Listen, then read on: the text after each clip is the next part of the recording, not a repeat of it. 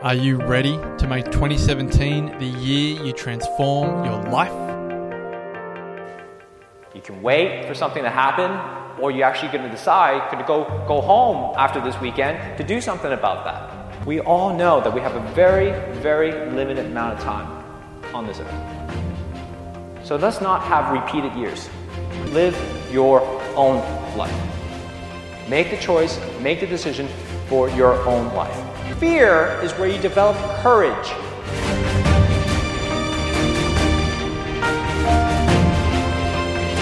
There's a moment going, holy crap, all right, I'm going to do this now. The Wellness Breakthrough is coming. And so you actually have that choice every single morning, every single day, every single moment to decide whether you're going to live it to the fullest or not. Join myself, Marcus Pearce, and the Wellness Guys, Damien Christoph, Lawrence Tam, and Brett Hill for 2 nights and 3 days of transformation at the Country Place. 10 acres of breathtaking rainforest in the Dandenong Ranges of Victoria, February 17 to 19. It's each and every single one of you are going to support each other in your journey, whatever that journey is. Couples discounts available, limited spots remaining. For all information and to watch the spine-chilling video, go to thewellnessbreakthrough.com.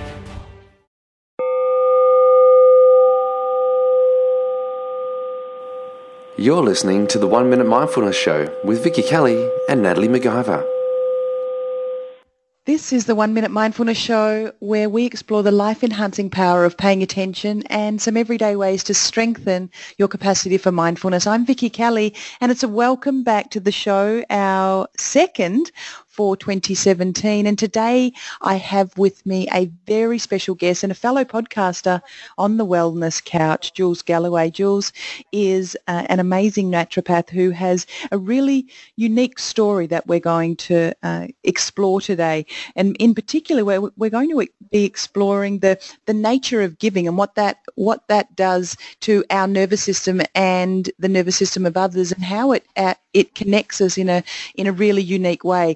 As I said, Jules has got an amazing experience, personal experience, and now she's been able to liberate that experience into her naturopathy world in giving to others. So it's a big welcome to Jules.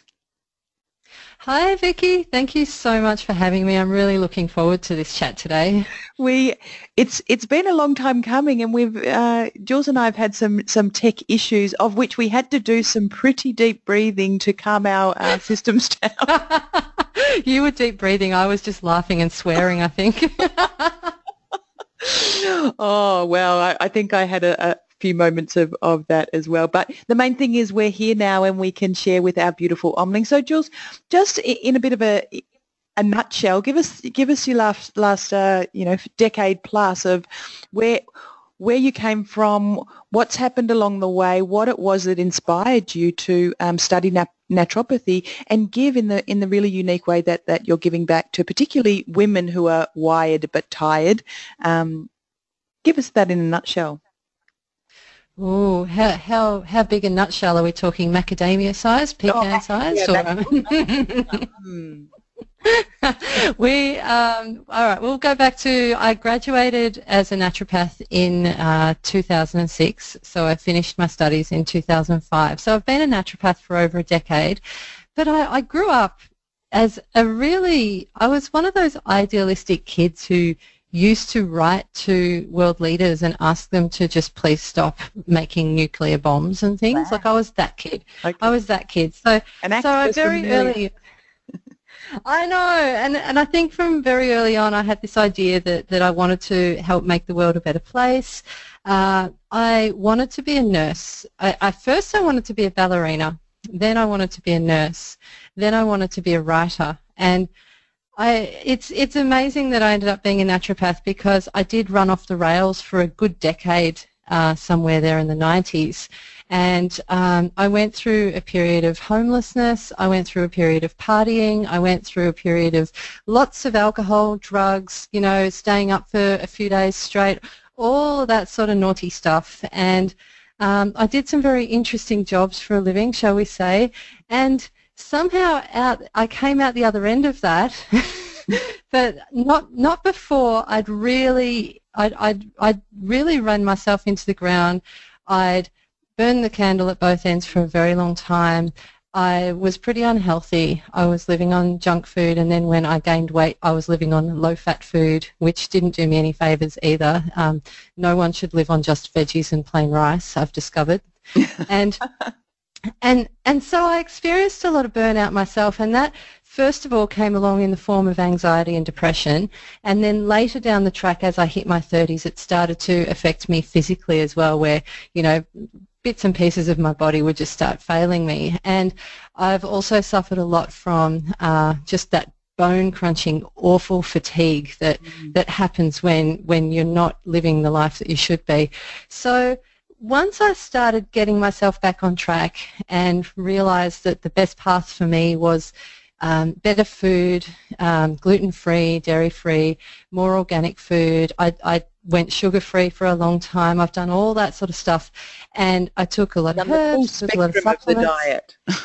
Did the whole shebang. I've done it all, and it helped me so much. Like that, I just decided to become a naturopath. So, what was a little kid wanting to be a nurse when I was very, very young manifested into a woman in her 30s becoming a naturopath and still wanting to help others. So now I want to work with women who've also experienced burnout, because I know what it's like to have been there. I know what it's like to feel that really deep, aching, awful fatigue. I know what it's like to feel anxious and depressed and to not want to get out of bed. And I know what it's like to feel like that light at the end of the tunnel is just way too dim. And I want to let people know that you can get through it, and that there is a light at the end of the tunnel, and that there are natural ways to help you to get there. Wow. And so you work predominantly with women, is that? Look, I do. That's who I speak to the most. That's who I work with the most. And it's, look, if you had to pick a typical client that lands on my clinic doorstep, it would usually be a woman somewhere between about 35 and her late 40s. She's usually got a couple of kids. The kids are still quite young. They're either in primary school or younger. And she's just not given any time to herself lately. Self-care's gone out the window. Everything's gone out the window. She's given all of herself to everyone around her, and she's probably lost a little bit of herself in there somewhere as well.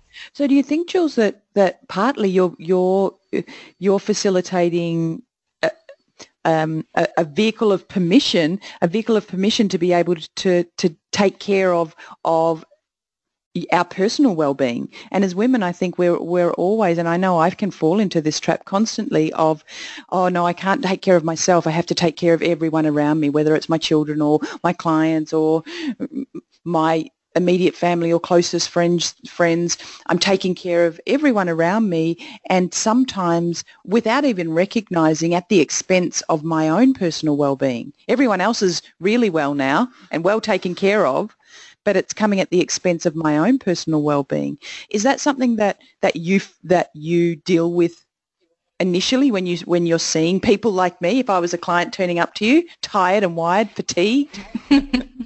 Absolutely, and you totally nailed it there by using the word permission. Deep down, I believe that women know what they need to do in order to get better, but they think they're not allowed to. They think they're not allowed to be that selfish, because they think it's selfish. We know it's not, but they think that it is. They think that turning their back on someone else for a short period of time to look after themselves is not what we're supposed to do, because it's kind of not in our culture.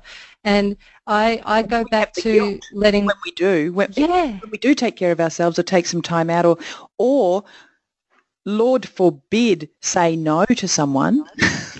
Oh my God, can you do that? Marie Forleo calls it the no train, getting on the no train. I love the no train now.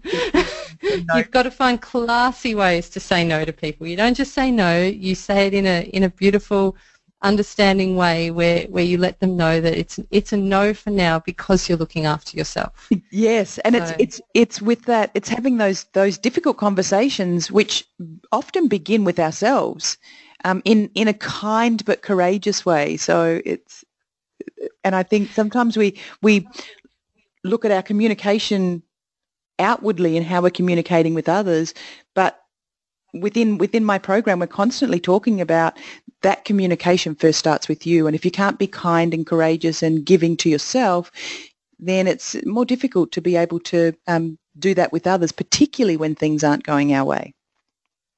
Yeah, and I think that we need to take one step back before that as well, because it's one thing to say that we need to communicate it, and we totally do, but we also, in order to be able to communicate what we need to be really clear on what we want and what we need. And I think there's a lot of denial that happens when women have popped out a couple of kids and they're burning the candle at both ends, and if the candle had 16 ends, they'd burn them all. And they put on that superhero cape and they just power on through. They get that real male energy kind of happening, and they're like, I'll be fine. I've just got to get up a bit earlier, and I've just got to push through everything, and it'll be fine. I just need to push harder. And I think what happens there is there's that denial that's going to, I think people think it's not going to hurt them. I think they think they're going to get away with it. Yeah. And a big part of my job is letting women know that they might be getting away with it now,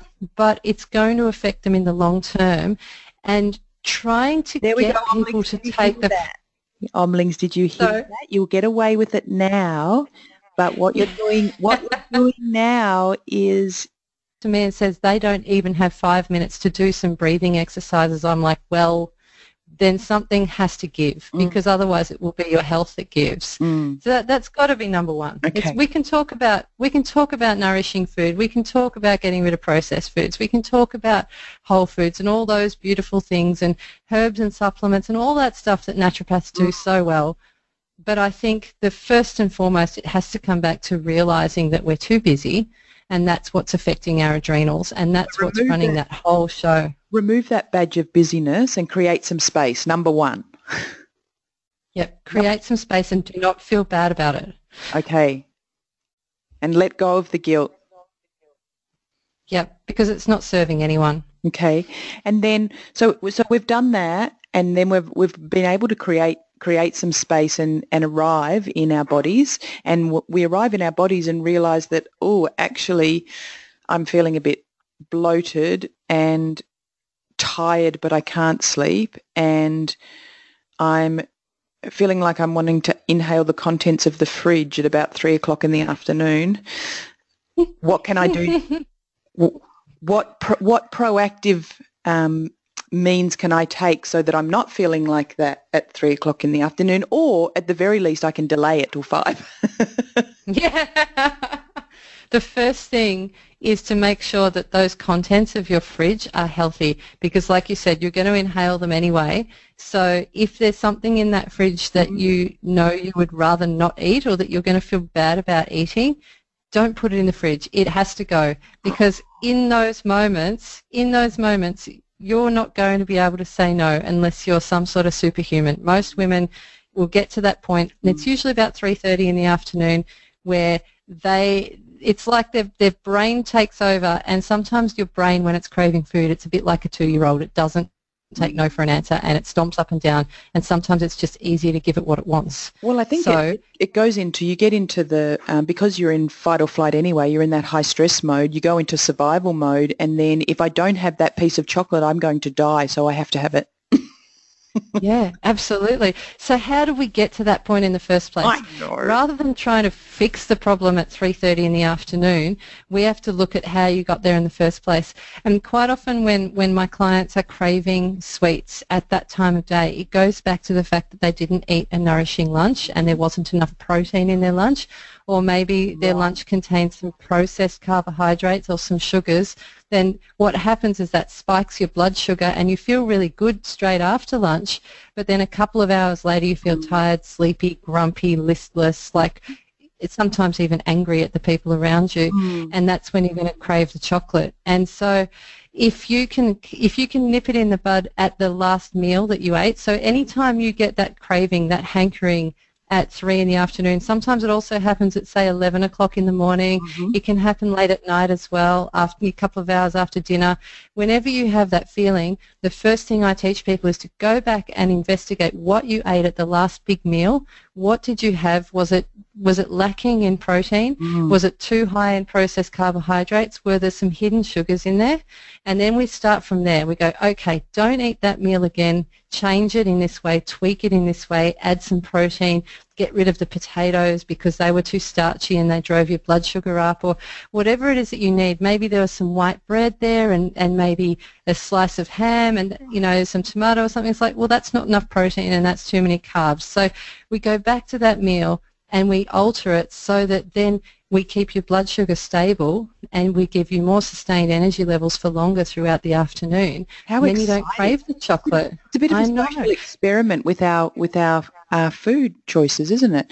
And through my world, being mindful enough to be able to make those choices, because I notice with myself and the people around me, sometimes I don't even really think about what I'm eating. It's just what happens to be there. And I love your idea around making sure that, you know, in those mindless moments, if you're opening the fridge, only have, you know, whole, live, leafy, green, yummy, delicious, nutritious food in there. Don't have the you know, treats hidden around, because you will find them. Don't even have them in there. I love that. You'll find them because you were the one who hid them in the back of the fridge, so of course you're going to find them. Oh, she's on to me, Omlings. She is on to me. Anyway, Yeah, enough about my fridge. So we've got create some space, prepare in advance, be proactive, look to when we are having those cravings or we are having those meltdown moments, to look back and see what it was that maybe fueled that, whether it was our food or whether it was our rushing, whether it was our morning routine. Something was a catalyst to fueling that later time of breakdown, whatever it is, whether it's a food craving or whether it's we're wanting to go to sleep or whether we're getting our grumpy muscle working. We just lose our bananas at the people around us. Losing our banana. Yeah. I'm keeping the language nice today for you. Do you like that? Oh, it's so beautiful. I know. Hey, do you know, one of the things that I would really, really love to share with our group, which was part of our conversation when we were having our little technical challenges, Jules is embarking on a social enterprise campaign, and she's giving back to the people on the other side of the world that are going through some deep difficulty at the moment. And you're part of a mission group of around 30 medical team of about 30. Is that right, Jules? Tell us a little bit about that. That's right. I'm involved with a group called Involvement Volunteers International, and that's being run by a lovely naturopath who's based on the Gold Coast called Lauren Lacey, and she has pulled together a team of 30 doctors, nurses, naturopaths, nutritionists, and other assorted people. It's mostly those, but I think we've got like a trauma counsellor in there, and I think we've got a photographer in there as well. And she started this a couple of months ago. She started putting word out about this and was hoping to, I think, just get maybe 5 or 6 people to say yes, and she ended up with 30. So there's a big group of us going over at the very start of February, the first week of February. We're all going to meet up in Greece, and I think we're coming from about 9 different countries, most Australians, I think, but there's a few people coming from all over the world and Europe, etc. We're going to meet up in Athens, and then we're going to go into smaller groups and then be based in the refugee camps that are dotted around Greece. So some of us are going to Thessaloniki up in the north, where it's very cold and snowing at the moment, and there's refugees living in tents. There's some of us are going to Ritsona, which is about 80 k's north of Athens. There's people who are going out to the islands, I think there's a group going out to Chios, which is where the refugees land in the boats when they come over from Turkey. And we're going to be working a lot with mostly Syrian refugees, but I know there's some other nationalities as well. There's some Afghanis, Iraqis, and so lots of different cultures and nationalities all in the camp. Broadly, people in need. It's a beautiful gift of humanity. We live in all different parts of the world, and we all have different experiences and come from different backgrounds and different cultures. But the art and compassion of loving service, of giving in a kind and compassionate way, is uniquely human.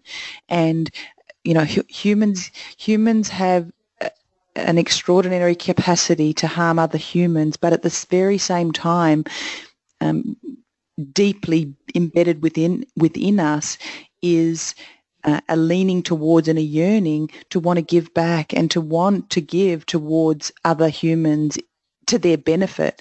And I think just this hearing about what you're part of, Jules, is an amazing gift of humanity. And on behalf of everyone that is listening and hearing about this, I just want to thank you on behalf of all of us, because it doesn't come easy to leave your part of the world and go over and serve in another part of the world in a different culture with people that you don't necessarily know. And I can hear in your voice from what you're saying is that it's quite humbling even now, let alone the experience of getting there to people and giving to people in a really unique way, people giving to people that have lost everything. And I think that just the gift of you turning up and your gentle, kind smile will illuminate them in ways that none of us can imagine. Yeah, and look, when I found out about this particular trip, it was I just knew immediately, like it just got me immediately. Like I found out about this trip in November on a Tuesday, and by Wednesday I'd already contacted Lauren and asked her a little bit more about it, and said yes straight away on the phone, and said, will you take me, because I'd love to come. And by Thursday I'd already started a crowdfunding page and had the airfare. Wow. So I wasn't, it was one thing to just say yes and to sign up and just go, yep, I know I have to do this, because it was just so obvious to me. Like it really got to me. I saw a couple of videos of people coming in by a boat, and yeah, it just really touched me. I thought, I'm in a position to do something about this at the moment. I don't have children. I've got a husband who can, look after himself while I'm away. Yeah. I'm in a position in my business where I can hand the reins over to an assistant for a few weeks, and she can run it for me. Yeah. I love you, Kerry. Thank you. Yay, Kerry. Thanks for taking one for the team. Legend. And so I'm finally in a position where I can give back. And when this came up, I was overwhelmed at how quickly the support flowed in. Like I said, I didn't know that. A few days prior, I didn't even know that I was going to do this. So I just went, where am I going to get the airfare from? Where am I going to be able to do all this? And so I crowdfunded it. And I thought some money would just trickle in, and I'd just make my airfare. But I made the airfare, the accommodation, the travel insurance, everything was paid for from donation, and the messages that came in from people who said, I would love to go, but I'm 8 months pregnant, or I would love to go and help, but I've got 2 children under 3, or I would love to go, but financially I can't leave work for 3 weeks at the moment. And so they would give me some money instead so that I could go. And I was in tears so many times just reading these messages coming in. And I was like, well, look, if I'm in a position to go, then I should just step up and go right now, because you don't know what's around the corner. You don't know if you say, oh, look, I'd love to go, but maybe next year. You don't know what's around the corner next year. So I thought, I can go, I'm going. Well, thank you for doing your little bit, and I know that there'll be many of our listeners out there who are also maybe in positions that can't take the action and leave their environment at the moment, and that would love to help. And I imagine, Jules, that you would still maybe be accepting donations for equipment and resources that you may need over there. Do you have another crowdfunding, or is there an umbrella crowdfunding that we could get a link to so that people, if they feel that they can, could contribute towards this amazing campaign and initiative? Yeah, I have started up another crowdfunding page just to be able to purchase food and medical supplies and supplements or whatever we need for people when we get there. So I want to be able to go and buy fresh fruit and veggies from the local Greek stores because they're struggling too. I mean, they've had this awful financial downturn, so there's Greek people over there struggling too. So we want to go and buy the things that we need at the local businesses and then take it into the camps where people need it most. There's people who are malnourished and they're not getting enough fruit and veggies. They've got nutrient deficiencies because they're just living on like a little bit of pasta once a day. And so I want to be able to bring them food so that they can cook for themselves and feel like their old selves again while they're cooking for themselves as well. So I have started another, it's a Go Get Funding page. I can give you the link to put in the show notes, but also there'll be a little badge up on my website at julesgalloway.com that will just say help the Syrian refugees. Oh, good. And if you click on that, it will take you to that page. Right. So we'll certainly share the link for your website and the link for the crowdfunding on our page. But if you, in the meantime, if you want to jump on now and just go straight to julesgalloway.com, you'll be able to find how that you can contribute in your own small way so that we can get Jules over there and allow her to serve people who are in deep need and who may have lost some hope. Just, I think, people arriving on the ground and being willing to give back to the community is a wonderful gift, not only for the people who give, but also the people that receive and anybody that's witness to that. You know, there's lots of energizing properties that nourish our nervous systems as a direct result of being able to give or receive and be witness to that. So it's a beautiful thing that you're doing, and it actually brings us to the end of our show today, Jules. But I just want to say thank you so much for sharing